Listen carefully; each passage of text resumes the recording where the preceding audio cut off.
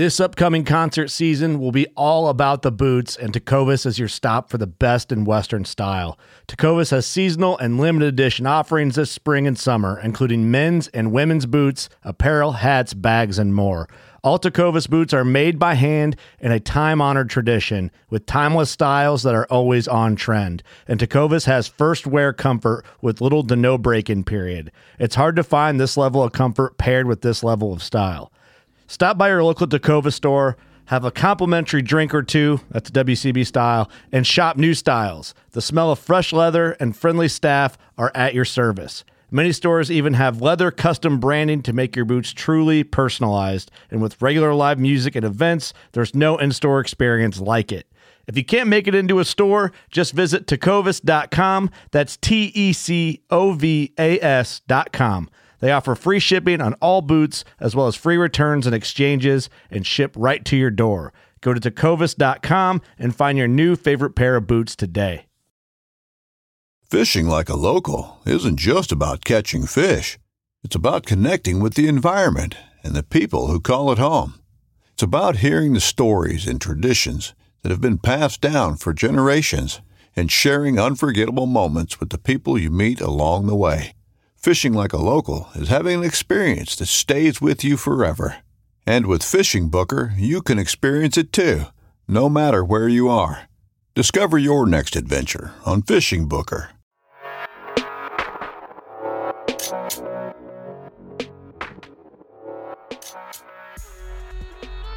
Welcome to the Elk Shape Podcast. I'm Dan Staten. This is your blue collar, do-it-yourself, self-guided public land elk hunting learning curve resource where we leverage hunting to create more personal development. Our goal is to educate and encourage our listeners to become the best possible version of themselves through hard work, delayed gratification, and being accountable to themselves. Welcome to the Elk Shape Podcast with me, Dan the Fitness Man. Thanks for tuning in. Appreciate your support. Today, we're sitting down with a BAMF from Colorado, Charlie Pappas, normal blue collar dude. You guys haven't heard of him. He's not Insta famous, doesn't have a YouTube channel, doesn't have sponsorships, but he should. I mean, if we're measuring badassery, Charlie is a total stud construction guy, owns his own company, works his tail off, and just gets after it like all of you probably. Loves to get after elk as well. He's been elk hunting, I believe, since 2012. We'll find out all about him on the podcast. And he even has a fitness challenge that he didn't know this, but I knew about. And we're going to throw it out there for all y'all, myself included. I have to do it, and I'm not looking forward to it. It involves Assault Bike. And if you don't know anything about an air bike from Assault Fitness, you will if you get a chance to try one out. So elk shape wise, we had a little giveaway. If you went on to iTunes and gave us a review, you were automatically entered to win. We just did the drawing. And so looks like Cody 21 Peterson. If that's you, get a hold of me, email me, elkshape@gmail.com. Let me know that's you. Get me your address. I'm going to ship out a Hamskea. Let me know if you're left-handed or right-handed. So thank you, Hamskea Archery. And thank you, Cody 21 Peterson. His review was a 5-star. Win the day and always hustle. Elk Shape has taught me how to get better in all aspects of life, including strengthening my marriage, raising 3 kids, grinding through my college degree, building my faith, working construction, and working to punch that first archery elk tag. Dan is an amazing example, and for me, he's the most relatable person in the hunting industry. Thank you for the kind words, Cody. I do. That is humble to read that and to know that we're having an impact on you. That's everything for me. I didn't set out to do Elk Shape full time to get rich. That's a fact.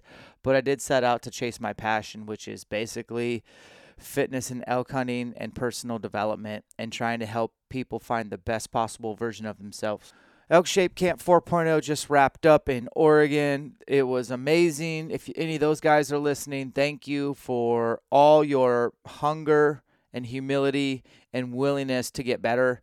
I feel like that was probably one of our best delivered camps. Obviously, we're getting better as we do each camp, but we also pivot at each camp given who we have at camp. And that camp was honestly pretty green when it came to elk hunting. I think only one guy had actually killed a couple of elk. Everybody else was still trying to get through that learning curve. So we really got to dive in on elk hunting tactics, elk hunting in general, as far as over the counter and elk behavior. And obviously we broke down archery, and obviously we broke down fitness and goal setting, and just created, a blueprint on how to win the day every day, 365, in the name of better elk hunting, in the name of filling your freezer. So thank you all. Next up is Texas.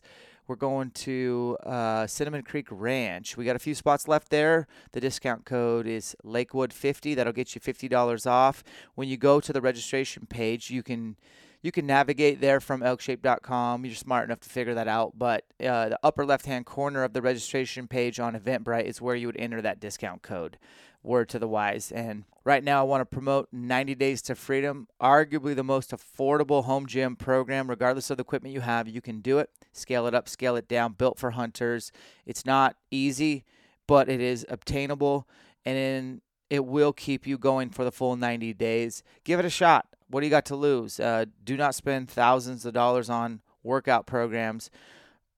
Rather have you probably invest in workout equipment that's going to last you a lifetime for your garage gym, and or buy an extra elk tag, and or put in more gas in your truck and do more scouting. That's what we got going on. I want to get down to Charles Pappas. This guy's out of Colorado. He is an absolute beast. You're going to find that out real quick. And he was a late adopter when it came to hunting in life. Picked it up not too long ago in 2012, but he's been consistent, and he kind of shares his secret sauce on how he's getting it done in Colorado. So I think you guys will enjoy this one. As always, we appreciate you. Tell a friend or good buddy about our podcast and what we're all about. Keep grinding in the name of better elk hunting. And remember, separation is in the preparation.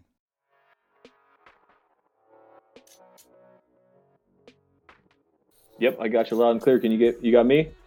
Crystal cleared. Let's jump right in. I know you're busy. I just got done reading your intake form, and then I just got so stoked to have you on today. I'll tell you, everybody, what I'm talking about. This guy, I'm just going to embarrass you, started hunting without a mentor in 2012. Just decided to go for it. We're going to get into that. Pretty much dominated Train to Hunt Challenge, got second first try ever, went into the finals with a 45-minute lead because of your fitness level, but you wrote it. I'll say it. You can't outrun bad shooting. It says you're training for some pretty sick events in 2020 that are all intended to make you the best possible version of yourself for your family and for hunting. You got a 100-mile race coming up, and you got a documentary being filmed about it. You're a wilderness athlete rep. I mean, dude, we're gonna dive deep. And then Steamboat Springs, Colorado. So before we get carried away, there's something I got to get off my chest. And do you go by Charlie? Yep, Charlie. Charlie, you posted something on Instagram that just kind of fired me up. I think you said when you get to 1,000 calories on the Assault Air Bike, it starts over to 0. Yep. Then you posted your time, and it was like 56-ish minutes. Is that correct? Correct. You are an a-hole. So I was like, oh, dude, it's Sunday. I'm going to hop on the bike. I'm going to do 1,000 calories and flush. 600 calories later at an hour, at 56 minutes your time. I was at 600 calories, and I was like, good enough. So what the heck, dude? I mean, you're a beast. I appreciate it, man. Yeah, I definitely enjoy pushing myself. That's for sure. Wow. Well, let's get into your background, man. Tell us a little about yourself. Yeah, like you mentioned. So I grew up in Steamboat Springs, Colorado, and I didn't really get into hunting until later in my life. I grew up as an athlete. I ski raced most of my life, and was pretty big into football in high school. And then after high school, I had a few injuries with football that prevented me from going on and having any luck in college. But I started playing rugby when I was in college, and fell in love with that sport. And I captained the CSU men's rugby team for a couple years. and played in a few men's league after that. So athletics have, always been part of me and part of who I am. But it wasn't until after college that hunting came about. I didn't go on my first big game hunt until I think it was 2012. I just picked up a third season over the counter tag and I went out with a buddy. For a deer? Yeah, it was a deer tag, and it was a rifle deer tag. And, the whole time we're sitting there looking for, trying to find muleys, he's sitting there talking about archery season. And apparently that third season tag wasn't good enough, and he just wanted to talk about warmer weather, bulls screaming, and a better time in the field. And so I got a little bit interested in it and went to the pawn shop a couple months later and picked up a bow and fell in love with, trying to learn how to shoot. I didn't really have a mentor, like you said, teaching me archery or anything like that. And 2013, I had my first archery season. And then from there, I've never really looked back. I've just dove in head over heels and absolutely fallen in love with the sport. Yeah, let's dive in. First year archery hunting. Can you give us the good, the bad? Yeah, I mean, like I said, I didn't know anything. All I knew was that I needed to go buy a bow and I wanted to get into it. But a lot of stuff that I had participated in the past, I'd paid my dues to make it to kind of the top. And when you're coming from being, a higher level athlete and you're trying to go into a new sport, sometimes your ego or other aspects might humble you a little bit. And I didn't even know where to begin. I didn't have the courage to go into the archery shop to get started. So flat out, I went to the pawn shop and probably bought the wrong bow. It was a right-handed bow, so that was a good start. Were you right eye dominant? Yeah. Okay, that's good. At least you didn't do what I did. I bought my first bow from a pawn shop, and I was left eye dominant. Didn't know that until several years later. Yeah, it was. I had a left-handed quiver and a left-handed sight. Both of them were mounted upside down. It was a Matthews switchback. And I didn't know better until I compared it to Buddy's bow, and I thought his was wrong. But little did I know. And from there I went straight to the YouTube, like we all do these days. Mm-hmm. What better place to go to learn how to shoot a bow than YouTube? So I spent a few days driving past the archery range, studying when nobody was going to be there. And once I found out nobody was there, that's when I would go shoot, because I had my phone out and trying to figure it out based upon YouTube. But I spent that entire summer shooting and trying to get the hang of it, trying to pick up from guys at the range. And from there, I went into my first archery season. I didn't have any idea what I was doing, where to start. And luckily I had the opportunity to go with that gentleman that took me on that rifle hunt. He's a buddy of mine. He was, he was archery hunting as well. And at the time I didn't quite understand where his head was at, but now that I've been doing it for a few years and I'm starting to take first timers, I have a world of respect for what he did for me. By allowing me to go out there and hunt with him.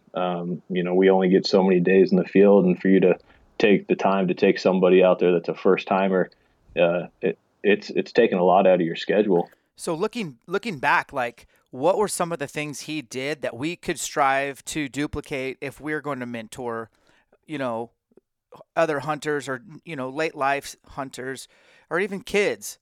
I would say, I think not what he did, but what he didn't do would be a better place to start. Okay. Again, he was a good friend, not an older role model or anything like that. I think, spending a little bit of time, either in the pickup truck or on the hike in, explaining what you're going to be walking into, what to expect, and also explaining that, it is hunting. And I think when you first get into hunting or you first get into archery, I think due to social media, unfortunately, everybody thinks you're going to go out and you're going to harvest an elk and you're going to come home with something to hang on the wall. And that's kind of the picture that's painted by most platforms these days. Nobody realizes that there's guys that hunt years and years and years and don't even see an animal. let alone harvest them. And I think, painting the picture of the statistics rate would be a great place to start, but also kind of what to expect and how to handle yourself when you're put into a situation. How close is, when do you need to shut it down and, keep the lips sealed and kind of move in quietly, and when can you go hard? But that comes with years of experience to learn, but trying to put that in perspective. I had the opportunity this past year to take a first time hunter actually, and it was his first time archery hunting out. And that was my main goal walking in, and the night before we went out camping, trying to explain to him, what to expect, and in certain scenarios, what to do. Mm-hmm. But yeah, I think kind of just painting the picture on the front end. But I mean, the willingness just to take me out there and put me in the woods was more than I could ever ask for. That's what got me hooked. You didn't have to do much hunting related. You just had to get me out there, and you hear one bull scream, you're hooked. Yeah. So your first year out for archery elk in Colorado, did you get into them pretty good? Did you ever get full draw? What did you learn that first year? We learned, he's 6'4" and he moves through the woods very equivalent to an elk. He just moves, and he hauls through the woods. And that first year out, I learned how to bump elk really good. Yeah. That's pretty much what we did. Was we spent a lot of time just pushing elk around. We were fortunate enough to get into them. Never had the opportunity to have a shot. But definitely got into them and pushed them around. So, you growing up in Colorado and growing up in Steamboat, you see elk, but until you're in the woods for that purpose, you don't really appreciate it. No doubt. And now you've been at it since 2013, archery elk. Have you had success yet in the field? Yeah. So 13, no success. 14, got my first bull. And then I've just gone 50-50 every year since then for bulls. So 14 got a bull, 15, no luck. 16, I was able to get a bull on a solo hunt, which was an eye-opening experience. That was pretty incredible because I had spent the previous 3 years, previous 2 years really, side by side with guys hunting in the woods. And that particular weekend we went out, we camped with it. There's a group of us that camped together. But I tend to rely on my fitness and my capabilities to put me in the right place at the right time. And some of the guys I was hunting with weren't quite at the same level fitness wise, or weren't willing to cover the same amount of ground. And it was kind of that morning was, well, I'm going here, and if you want to go with me, let's go. But you need to go at the same pace as me. Otherwise, I'll see you back at camp tonight. And we agreed to split up, and I was able to knock down my first bull by myself that season. And, I was able to hike out, get cell phone service, and have them come in and help me pack them out. But just to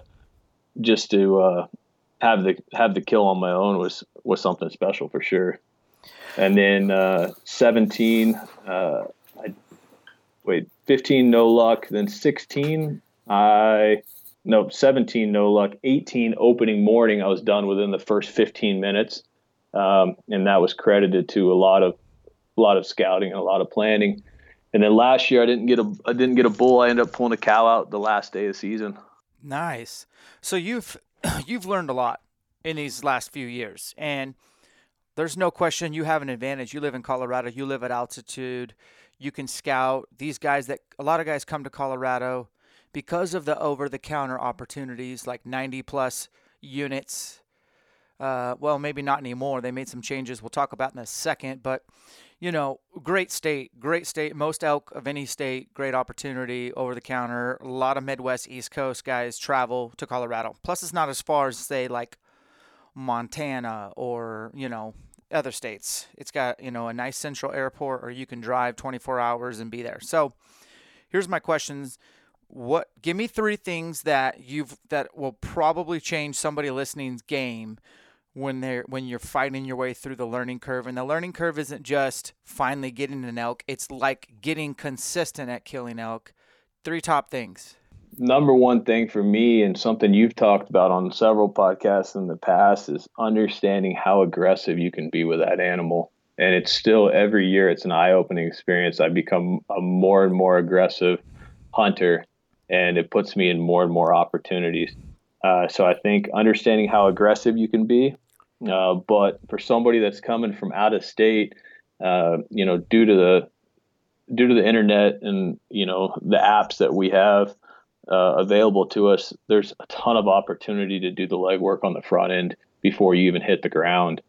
I think that, doing online scouting is huge. I do live in Colorado, but, I live in Denver, and I'm several hours from my closest hunting place, and I'm a weekend warrior when it comes to scouting. So I rely a lot on internet for scouting. Like I said, being aggressive. I think those are the two biggest things for me is trying to do some legwork on the front end. And then once you're there, don't be afraid to get aggressive. Solid advice. I like the fact that, I live close to elk, relatively speaking, but man, it is hard to get boots on the ground. Whether you talk about family obligations and balancing your portfolio of selfish hunting, scouting time, and being there for kids events, and you're married, things like that. You got to just, it's an interesting deal. But I would say, speaking of being married, my wife is blowing up my phone. I trying to shut my phone off. Sorry about that. The thing that you said the most there is that you can control a lot of things leading up to the season. And you mentioned digital scouting. Obviously your fitness is huge, shooting your weapon, and mental toughness. Now, you talked about your year where you went with the guys and you guys shared a camp, but nobody was, let's just say it what it is, and I might soapbox here for a second, so forgive me, but nobody was on your level when it came to fitness. And you elected to go solo, and you did that for probably, you felt like that was going to be your best opportunity, and it worked out for you. I'm kind of in the same boat a lot of times, not that I'm super fit, but I've heard the argument, and I want to talk about this real quick with you and get your take. I've heard the argument that you don't have to be in great shape to kill elk. You just have to be mentally tough. Now, I can't argue with any of that. That's really cool. But if you're mentally tough and not fit, you're not as mentally tough as you could be, because to be fit requires discipline. And discipline is not a feeling. It's not an emotion. It is a mental decision to do the shit you don't want to do every day, when it's inconvenient, when it's early, and when it requires sacrifice. How much tougher or mentally prepared could somebody be who was already organically tough if they chose to be disciplined, get up early, do the workout, not put the barbell down when it hurts or when your lungs are crying for oxygen, and to be consistent at shooting your weapon? They could elevate even higher. What's your thoughts on mental toughness, what I like to call mental preparedness, and the weight room and how they align? Yeah, I mean, I'm a firm believer. Like, I'll be the first one to tell you, I am not a good hunter, but I'm a hard hunter. And I want everything, every competitive advantage I have over the animal I'm trying to harvest. And whether that's, mental toughness, physical capabilities, shooting, the particular setup, the arrow weight, the broadheads, everything. I'm always trying to elevate my game to have every competitive advantage over an elk. Because, I mean, let's face it, those animals spend their entire life trying not to get killed. And my job is to go out and kill one. And so for me, I want every competitive advantage. And I think that, what you hit it on the head when you said, not put the bar down when it starts to hurt. It's not, I mean, you can go out and go for a day hunt and be fine. But when you're stacking day after day after day on top of each other, and, what people don't realize is you can go to the gym, 5 days a week, but you get to go home and you get to sleep in your nice bed and you get to take your nice shower and your wife cooks food for you. But when you're in the field, you don't have that. I mean, you're sleeping on an air pad if you're lucky. I spend most of my nights in a tent. I'm eating the same dehydrated stuff that everybody else is. I wish I was as good as some guys like Lampers and others with the dehydrated food, but I'm not.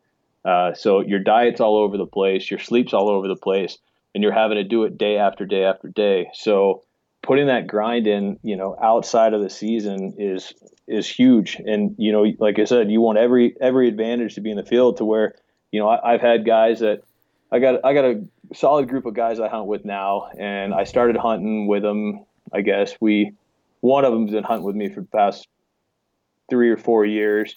The other two just started 2 years ago. And the first year out, they were definitely limited on where they could go and what they could do. And they saw that I had kind of little patience for it. I was going to go do my thing. Like I said in the beginning, we only have so many days we can go out and hunt. And if I've got somebody with me that's limiting, where I can go and what I can do, unfortunately, I'm a little bit selfish, and I'm going to go after them to where these guys have really stepped it up in the off season with their training, to where last year we went out and there was nothing holding anybody back, and it made for some of the greatest hunting trips we could ask for, because they were willing to put the time in outside of a month before the season. They're shooting their bows right now, they're lifting weights right now with one goal in mind, and that's to harvest an elk. Yeah, so this podcast for me is like, how can we give away the information, like takeaways, not be fluffy and cute, but like just straight up, let's get practical. So I don't know how you got so fit. I think you have some, obviously some incredible work ethic, but takeaways for people like that want to inch their way closer to being limitless versus limited. And let's just keep Colorado on the forefront, since you are from there. That's where you hunt. I mean, what's the average elevation your elk have died? If you could look back and kind of give me a number and then work from there. What are the most practical things people can do that's going to give them the most bang for their buck? 9,000 feet, I would say, is usually where they're dropping. 9,000, 9,500 feet. So, not crazy high, but for somebody that's coming from out of state, that's plenty elevation gained. And I think, the stuff to do outside the season is, the rucking, working with the heavy pack. There's so many people out there that are, they spend their time, in stationary positions doing lifts in front of mirrors, trying to gain size, mass, or, drop body fat. And there's no mirrors in the woods. It doesn't really matter what you curl or what you bench press. Now, I think there's benefits to having a well-rounded, overall physique, but I think doing the stuff that applies to what you're going to be doing in the field is key.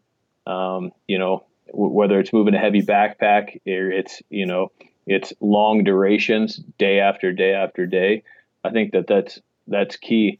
I think pushing yourself to the point where you think you're done and then realizing that you're not done. I think one of the biggest gains for me is, social media has its ups and downs, but, for me to be able to, come across guys like yourself and some of the other guys out there that are just out there grinding every single day, it opened my eyes to what my capabilities are. And, you mentioned that, 1,000 calories on the assault bike.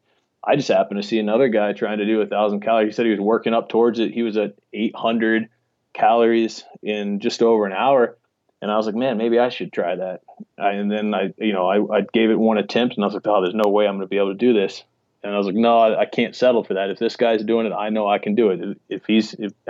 We put our pants on the same way, one leg at a time. I can get on the bike and I can grind just like him.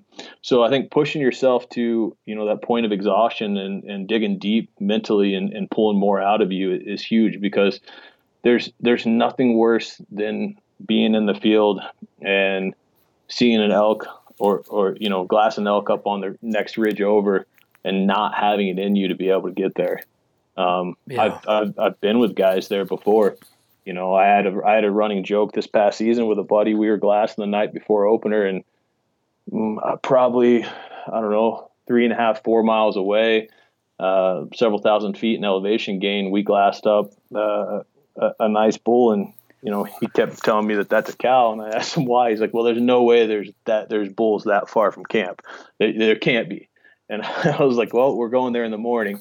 And that's what we did. We got on him, and he had a shot opportunity, first morning. So, being able to dig deep and push yourself to the next level is really where I find success. I love it. Well, before we get too far down the road, let's just back up and make sure I got all the details on you. So you live in Denver. You own a construction company. What's your day-to-day look like? Yeah, so I partnered up with a guy a couple years ago and started a general contracting firm. Day-to-day for me is, we got a small group of guys. There's 8 of us, so I'm managing our guys, but I'm also out building relationships and trying to bring in the next project, close the next deal. I spend most of my day traveling around the Denver metro area, either checking on projects or trying to tee up the next project. I spent my younger years swinging hammers and actually physical labor, and I've transitioned out of that. Unfortunately, I spend a lot of my time either behind my steering wheel or behind my keyboard, which wears on me. But I find balance outside of working hours to offset that. But yeah, so most of my days spent, either in the truck or on the computer, trying to get the next project lined up and making sure the current project's going well. And then I'm spending, every weekend I can in the mountains, whether it's the winter or the summer. My wife and I are very committed to the outdoors, and we spend most of our weekends skiing or in the mountains as much as possible. Yeah, and I see that. You do a great job of capturing some. Everybody should definitely be following Charlie on Instagram. He does a great job. He is just the kind of people you want to follow. Very motivating, inspiring, and authentic, real, no fakeness. You guys know what I'm talking about. Well, let's dig in on this 100-mile run documentary. I want to go there for sure. Sounds really cool. But first, you're a Wilderness Athlete kind of guy. So how long have you been working with Wilderness Athlete? And like what's that relationship like, and how do you utilize the product? Yeah, absolutely. I guess to back it up a little bit, I met Wilderness Athlete through Train to Hunt. Several years into archery, I was looking for something to elevate my game, and I figured if I could do something that was physically demanding and caused me to shoot outside of, the month of September, it would elevate my game. And so I signed up for Train to Hunt, and I competed at that, and I was able to qualify for nationals my first year. And at nationals, I met Kevin. Actually, I just listened to your podcast with him, which was amazing. I met Kevin through Wilderness Athlete, and I made the switch to the products shortly after that. And, I tried a ton of different products over the years, but a lot of my training is high intensity. My heart rate is pounding through the roof. And so for me to find a product that I can use before I work out, after I work out, and to recover was important for me. So I made the switch to those guys, I think in 2018, and I haven't looked back since. So my go-tos with them are their energy and focus. That's my pre-workout, whether I'm going to go run 15 miles or I'm going to sling weights in the garage. And then the hydrate and recover, that's a no-brainer for me. If somebody's not familiar with that product and they're going to be coming out to Colorado on an elk hunt, I would highly encourage them to pack that with them, because it's in my bag the entire time I'm in the field, trying to get me through the long weekends in the woods. And then, I use their brute force protein as well. So. Yeah, dude, Wilderness Athlete, for me, started out with them in the early hunting industry days, and migrated away to Mountain Ops, and then kind of had my fair share of them, and then it worked out where I came back to WA. And I hate flip-flopping with companies. I've kind of basically done it twice. I did it with Hoyt to Matthews, and then from basically Mountain Ops back to Wilderness Athlete. And I'm pretty unfiltered, so I may get in trouble for saying this, but like Western Hunt Expo, you go there, Mountain Ops has got a booth that's like 6, 7, 8 times Wilderness Athlete. They got a stage, they got people singing, they got all these cool, exciting, just, I don't know what you want to call it, just things going on. And then you flip it over and you just got Wilderness Athlete straight up. They got their booth, they got some samples, and they just got some people, man. And for me, I don't like shiny objects, man. I like just real down to earth, products that are going to work. And so I think it's just, you have other options than these two companies. If you're a hunter, obviously the supplement industry is a multi-billion dollar industry, and 80% of supplements are made in the state of Utah, if you didn't know that. But Wilderness Athlete, to me, is a brand that has really done a good job of staying true to just helping hunters wherever they're at on their journey. And I think that's really cool. And I really just think, like, my example of the expo just is kind of just maybe avoid the shiny things and maybe check out some of the more grassroots, down to earth, just straight up try the alert, try the hydrate recover, maybe get into some of the brute stuff, and just see if it doesn't make a difference in your training recovery. And we have a discount code ElkShape30 exclusive for the listeners, and I'm sneaking that in here now in case you're like thinking about making an order. Your first order, 30% off, discount code ElkShape30, give it a shot. But when you get done with these runs and your training and all that stuff, like, everything you do has to help you become better at life. I get that. But now you signed up for a 100-mile race and you're having a documentary filmed. Give us the nuts and bolts behind that, Charlie. It sounds really interesting. Yeah, so I actually, I spent the past couple of years, I'm the type of guy that does really, really good if I sign up for an event. My training is elevated. I'll train hard year round, knowing that I've got a hunting season coming up. But if I can put some sort of milestone between me and season that causes me to, hone in and focus on something and elevate my training, I can push myself really hard. And so the past couple of years, that was Train to Hunt for me. And I did well. I was able to win the nationals 2 years ago. Then last year, like I said, I had some poor shooting, which caused me to take second. And this year, I've kind of made a decision not to Train to Hunt, and I'm looking at doing some other events. And one of the guys that competed with Train to Hunt with me last year, he was asking me if I wanted to do something, big and epic this year. And long story short, we both agreed to run 100 miles, and we're actually not doing a race. We're just the two of us are going for a 100-mile run, and it's more of a mental test than anything. There's definitely the physical side of it, but we're not doing a race because I don't really care how I place or how I compare against somebody else. All I care is how I compare to myself and whether I can do it or not. That particular gentleman that's doing the race with me, he's has a ultra running coaching platform and has his own podcast and a few other platforms. And through that, we got linked up with a film crew that was looking to do a little bit more than just their day-to-day job. And we, I guess my partner who I'm running with, he asked if they would want to be a part of it. And they jumped at the opportunity to document kind of our training from day one to, the last mile that we run. And the gentleman that I'm running with, Scott, he lost his father a few years ago.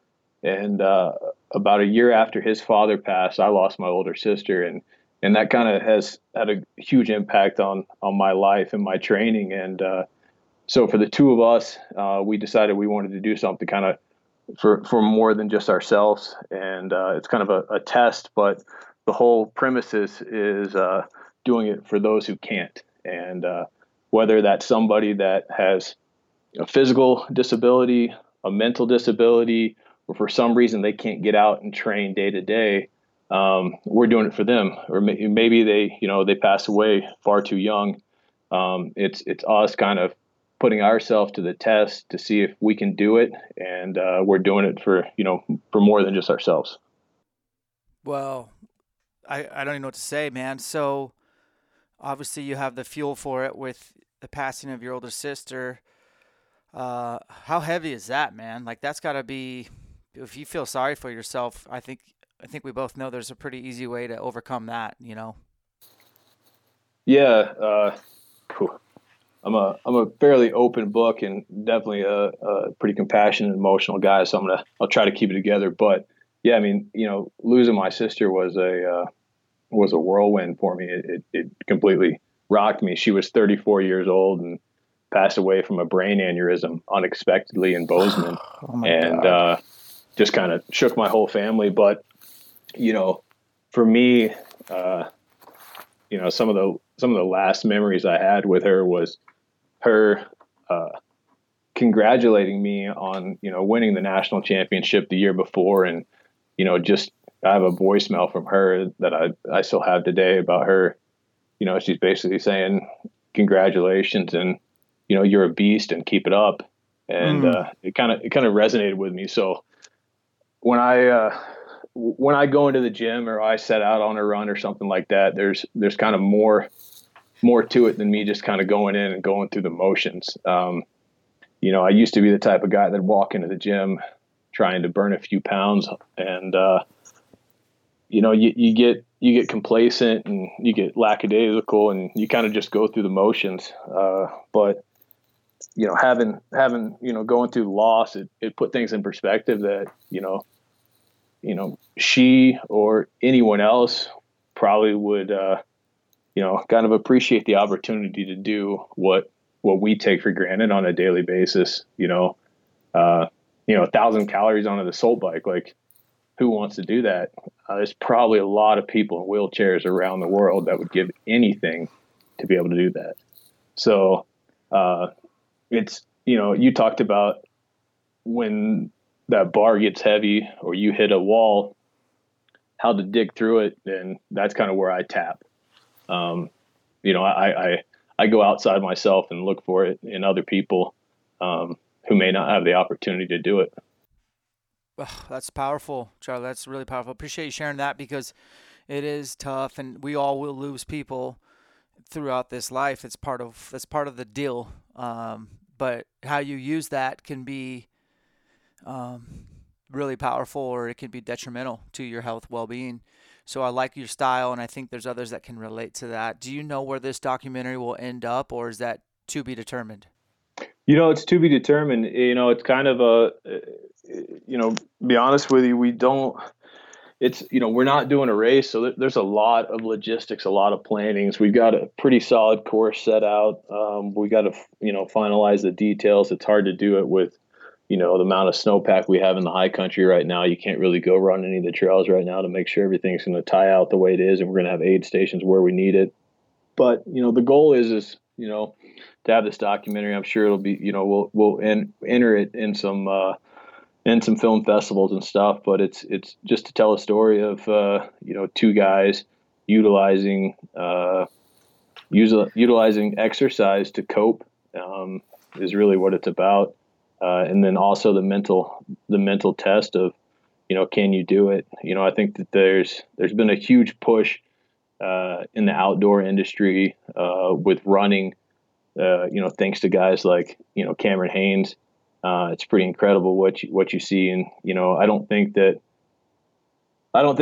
running 100 miles is the answer for everybody. But, I think that finding a balance in life is key. And for me, I try to balance the whole picture out. And for me to have a clear mental head throughout the entire year, is key. And for me, that's going to be, training for this run and completing this run. But it all adds up to being able to go into season a much stronger and more mentally tough individual.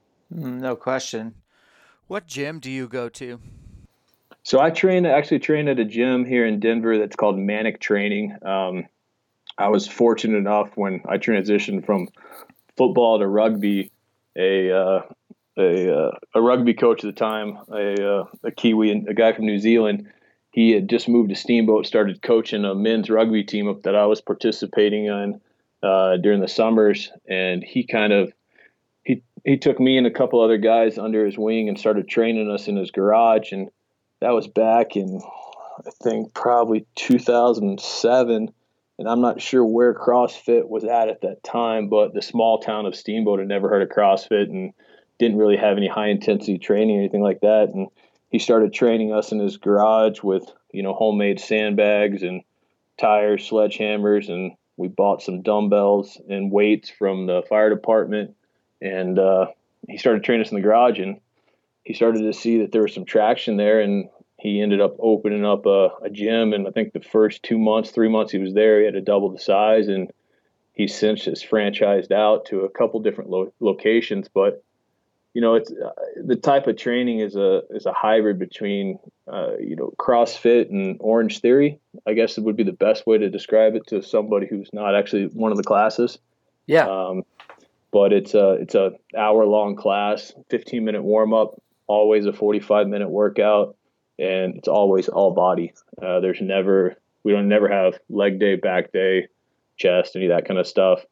The difference between the style of training I'm doing in CrossFit is I did CrossFit for years, and I think it's amazing for the right people. But some of the Olympic lifting doesn't always work with everybody. So where you'd be doing your snatches and stuff with a bar, we're using kettlebells or dumbbells and more single arm stuff to engage the entire body. So yeah, I like that idea. I think that we should talk about that because myself, since I've stopped competing at CrossFit, and by the way, I was never one of those individual CrossFit athletes. Those guys are way. I was doing competitions when CrossFit wasn't cool yet. That's how I was able to go real far and make it to the CrossFit Games. You know what I mean? Got in early adopter. But truthfully, so when we had my second kid, my wife and I were like, we're done competing. This is just too much and it's selfish. So I had to scale down quite a bit, no more 2-a-days. I would do Olympic weightlifting a lot because it was a weakness, and I got really good, and I can't even touch my numbers nowadays, but I still snatch with a barbell probably once a month, and I will try to do some sort of squat clean, Olympic cleaning, or power clean, but I don't have jerk blocks, and I don't do snatches off blocks and cleans off blocks and all those progressions, and I rarely split jerk. If I do, it's a push press push jerk, and we do a ton of kettlebell dumbbell stuff. So I don't even know if I do CrossFit per se. I do know that I do functional fitness, and that I work against the clock a lot of times, whether it's be for time or as much work in a short amount of time, like circuit training, or even like interval-based strength training where you kind of like have like EMOMs every minute on the minute, every 2 minutes. So it's like structured strength. I just want to be efficient, Charlie, get in and get out. Before we got on today, and I posted on Instagram, and everyone's willing to do this workout if you want. I worked up to a heavy 5-rep back squat, not a max, just kind of a Monday squat day. And then we did a conditioning piece that was just a 13-minute AMRAP, and it was 5 power cleans, 10 front squats, 25 overhead squats at 95-pound bar. So it's super light bar, but it really isn't light. It sucks. That's just a lot of volume. And then 30 cal ski erg, and you just try to get through as many rounds as possible. You could easily switch out that barbell for dumbbells, for kettlebells, for sandbags, all that kind of stuff. But my point is that I worked out for 30 minutes, man, and I'm good. That's all I'm going to do for today. And I skipped my cool down just to get on the podcast with you. But like, seriously, for training for 100 miles, you don't have to run 100 miles a week, right? I mean, like, how are you going to template your training so you don't lose your functional fitness? You still hit the high intensity so you get the endurance benefits without the miles and pounding. Like, have you created the template for yourself yet? I'm glad you brought that up. It's something I'm working on right now. And, I would say that if I didn't have access to the gym that I do, the Elk Shape program would be something I'm doing. I have the weights in my garage, and I try to, yesterday I was doing deadlifts in my basement, just to get extra stuff in, but we train very similar when it comes to in and out. Just get in, get the heart rate up, move some weight, break a sweat, get it done, move on to the rest of your life. For me, going into this 100-mile, when my buddy asked me to do it, the one thing I had to stress to him is that I'm not going to weigh 160 pounds and run 100 miles a week. That's not me. I'm 205. I'm not built for running, but I'm pretty confident in my capabilities. So my training in this is pretty different than what most guys out there doing ultra running. And, the nice thing is that my partner running with me, he's an ultra running coach. But that being said, part of what he's looking forward to with this is, can me and him, maintain that 200-pound chassis and still be doing the functional fitness training that we're doing and still hammer this out? Or in order to do 100 miles, do you really need to be able to go out and, get 100 miles in every week leading up to it? So for me, I'm not going to sacrifice my strength and my size to be able to do this. That's not really why I'm doing it. But to your point, I don't think you have to go out and run 100 miles a week. I'm in the gym Monday, Wednesday, Fridays, 6 o'clock in the morning. I class from 6 to 7. I head straight to work. And I'm burning in between 800 and 1,000 calories in an hour, and it's just nonstop. And so I don't think I need to go out and go for a 20-mile trail run every single day to be able to do this. I think that it's important to get in there and get it done. I think that if I was more of a traditional runner, unfortunately, I'd be sacrificing other aspects of my life that I'm not willing to sacrifice. And like you've touched on many times in the podcast, family and work-life balance is huge. And for me, in the past, I've gone into some, when I was training for Train to Hunt the past 2 years, I went all in, especially last year following, losing my sister. I was training a ridiculous amount of time, which actually put separation with me and my wife. And it was tough because I was spending time training that, looking back, I should have been, spending time with her, which led into an uncomfortable hunting season last year. And, my goal this year has been to find a balance in all of that. And I think, training with a purpose and training with a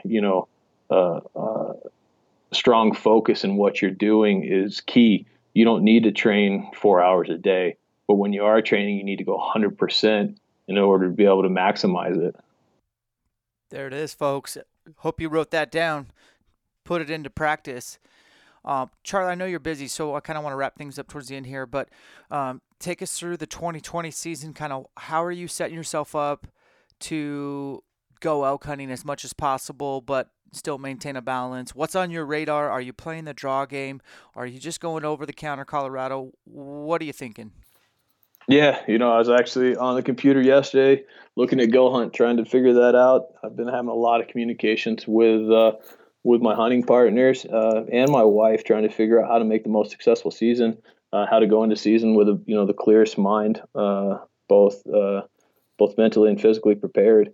I'm kind of torn this year. I'm not a big points guy. I've only been in this game for so long, so I don't have a ton of points. So I think that going into this year, I'm putting in, trying to draw a unit. If I don't, I'll be going over the counter. I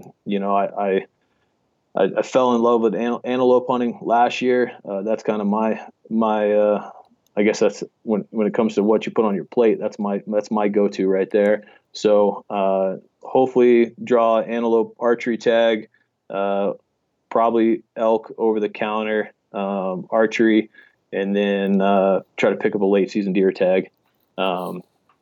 Is going to be my game. Dude, antelope meat is awesome, and I kind of given up high country mule deer, fuzzy velvet. I love hunting those mule deer in the alpine, but just where I'm at in life, it's a lot easier to go do like 2 and 4 day hunt trips for antelope in Montana, Wyoming, Idaho. Haven't hunted them in Colorado. I know my good buddy Santinos Castellanos. Do you know him? I don't know him. We run in a lot of the same circles. He shoots out of the same range I do over at No Limits with Phil and the guys. He's a killer. Yeah, dude, he's one of my. But yeah, he always gets it done in Colorado. And speaking of No Limits Archery, Phil Mendoza, the owner, he's hosting an elk shape camp 8.0. I'm trying to think when that is. Towards the end of April. And April 24th.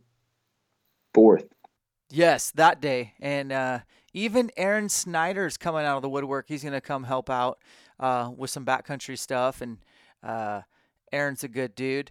And should be fun. I'm really looking forward to. I'd love to get there early and connect with you. Maybe go with you on one of your runs and try to work on stuff I suck at. I don't run a lot at all, Charlie. I really don't. I love running.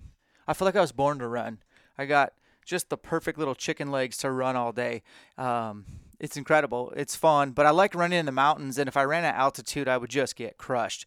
So I might have to reach out to you once that gets closer and have you take me for a spin. Absolutely, man. If you can get here before that camp opens up, it'd be great to get a gym session in, then go hit the trail.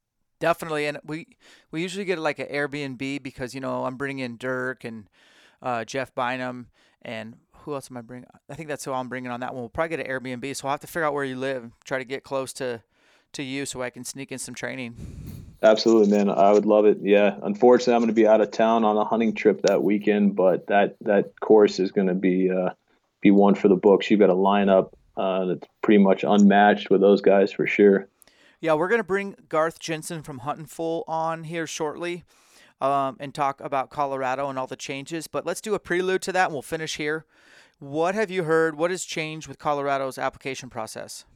Yeah, I saw you posted it yesterday, and I appreciate you doing that. It got me digging into it. So the new regs with over-the-counter, they're shutting down a lot of all of the southwestern units for over-the-counter, which means everybody's going to be packing into the rest of the units, I guess, unless they're going to burn their points. So there's a lot of changes this year between them shutting down the over-the-counter units, but then also moving the dates around. So now it's September 2nd to I think September 30th. So season opens on a Wednesday this year rather than a Saturday. So that's a game changer. I'm a firm believer in opening weekend. I've had into August, right? That's when it used to be, like the 25th ish. I've killed more bulls opening weekend than I have. I mean, I've killed all my bulls opening weekend. Well, you'll do it the same. It'll just be a different day, September 2nd. When do the freaking muzzleloader guys get to come in there? I'm pretty sure they're stacking it in the third week. And this year it's going to be tough because season opens on a full moon. Third week is the best week to go this year. And they're going to bring in the muzzleloaders right on top of us. If I was a muzzy guy, I would be all about Colorado. To me, I can't believe more people don't do that. Like, get your muzzleloader dialed into 80 to 100 yards, get super confident, and then go hunt the freaking peak rut in Colorado. You know what I mean? It's unreal to me. Yep. If I didn't enjoy the aspects of just shooting a bow and the therapeutic side of it, I would definitely be a muzzleloader hunter in Colorado. That's for sure. So the southwest part of Colorado, that's not like the San Juans. That's something different? No, it's down towards the San Juans. Yeah. Okay. I'm not too familiar. I mean, like I said, I grew up in the northwest part of the state, so that's my territory. But I know that they closed down most of the units in southwestern part, and they're trying to because numbers declining. But there's also some good trophy quality down there too. So, and a guy like me sitting here with maybe 14 points in Colorado elk, I'm praying people burn their points on some of that new, units, so to speak, that are now not going to be OTC. We'll see. I'm not going to hold my breath, but I will tell you that your front units are going to be wholly crowded. I mean, are you ready for that? Yeah, I am, because I do my homework, man. I've got some. You got to think outside the box sometimes. I've got some amazing hunting places where you can see stoplights. And I've got some amazing hunting places that are 10 miles back. So you got to do your homework. You got to think outside the box, and you got to be willing to put in the work to get away from everybody else. So I think that's where the fitness comes into it is, over the counter can get crowded, but as a general rule of thumb, if you're willing to put in the work, you can get away from everybody. Yeah. Well, Colorado, change. Every state's basically going to make changes. The only change you can expect is more change. I mean, it's inevitable, and we'll just have to, roll with the punches, so to speak. So last question, Charlie, on your 1,000-calorie assault bike challenge, which I'm going to do, and I hate advertising because I don't want to be on a bike that long. And the assault bike does seem to favor, body weight. You're 205 pounds. I'm 155 pounds. That's not an excuse. That's just a caveat. But what did you hold for watts or RPMs average to get it done in 56 minutes? Yeah, so it's funny. I never thought this was going to turn into anything other than just me riding a bike, but it's turned into a pretty fun challenge for people to push themselves. So, I would encourage everybody to give it a try. I was holding for RPM, I was holding between right at 69, 70 RPM, I think. In watts, that's about 450 watts, I believe. So yeah, it's uncomfortable, but yeah, I did it in 56, and I think there's definitely some room for improvement. So try to cut it to 50, and I'll be happy. I think my goal is just to get it done. Honestly, I haven't done 1,000 calories straight up on the bike, and I generally, when I get tired, I mean, it's a struggle to hold 60 RPM. It really is. And then if my buddy Jason Barkmeyer's listening, which he might be out of New Mexico, he's another dude about your size, really strong, really powerful. And I think he might be somebody who could contend with your time if he's man enough. So if Jason, you're listening, I'm calling you out. Give it a shot. You have an assault bike in your little garage gym. And honestly, garage gym people, buy an assault bike. They're like $6.99 free shipping, and that bike will hold up forever in your garage gym. And then you don't need to buy a rower. You don't have to buy a ski erg. You will have that bike there, and then you can slowly trickle in a dumbbell or a kettlebell or make your own sandbag, and you can kill yourself all day, every day in the name of better elk hunting. What's one other piece of garage gym equipment you would recommend, Charlie? I think the best thing I have is a sandbag. I got a brute force sandbag. That's my go-to. But you'd be amazed at what you can find on Craigslist. There's a lot of people with weights in their garage that they don't use that you can pick up cheap. I think I've got over 1,000 pounds worth of weights sitting in my garage, or in my basement right now, with a cheap squat rack, sandbag, some rubber mats, and a box. And that's really all you need. Everything else comes from inside. Cool. Matt, Charlie, thanks for coming on. What's your Instagram, Facebook, or whatever, YouTube, whatever you got out there in the interwebs? Where can people check you out? Yeah, first off, I truly appreciate you bringing me on, man. My main social feed is going to be Instagram. It's at Charles Pappas, Pappas. I do have Facebook. I didn't use it for about 5 years. Just recently started using it again. So Charlie Pappas on there, but at Charles Pappas on Instagram. No YouTube, not there yet. Just focusing on, trying to build up my harvest rate and go from there. Thank you so much for coming on. I can't wait to meet you in April. I'm going to make it happen. And guys, do the Assault Bike Challenge if you have it. Tag Charlie, tag me so we can see what you do. And, man, appreciate your time, brother. Absolutely, man. I truly appreciate it. All right. Take care.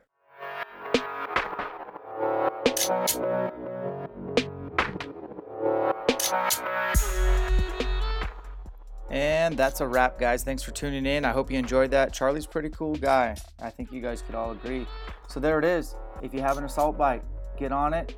Get 1,000 calories for time. If you break an hour, I will probably have to send you an elk shape hat. So email me and have some proof of some sort, time lapse, whatever. I am going to do it in probably 90 minutes, and I'm going to be stoked about that. And that's a long time to sit on that bike, but I'm going to do it in the name of better elk hunting, and more importantly, mental preparation. Just kind of sustaining some torture session, being uncomfortable, thinking about all the other things I'd rather be doing, but doing it in the name of better elk hunting. You guys have a lot of choices when it comes to podcasts. Thanks for choosing ours. Have a great week. Continue to work hard towards your goals, advertise them, and we'll catch you on the next one.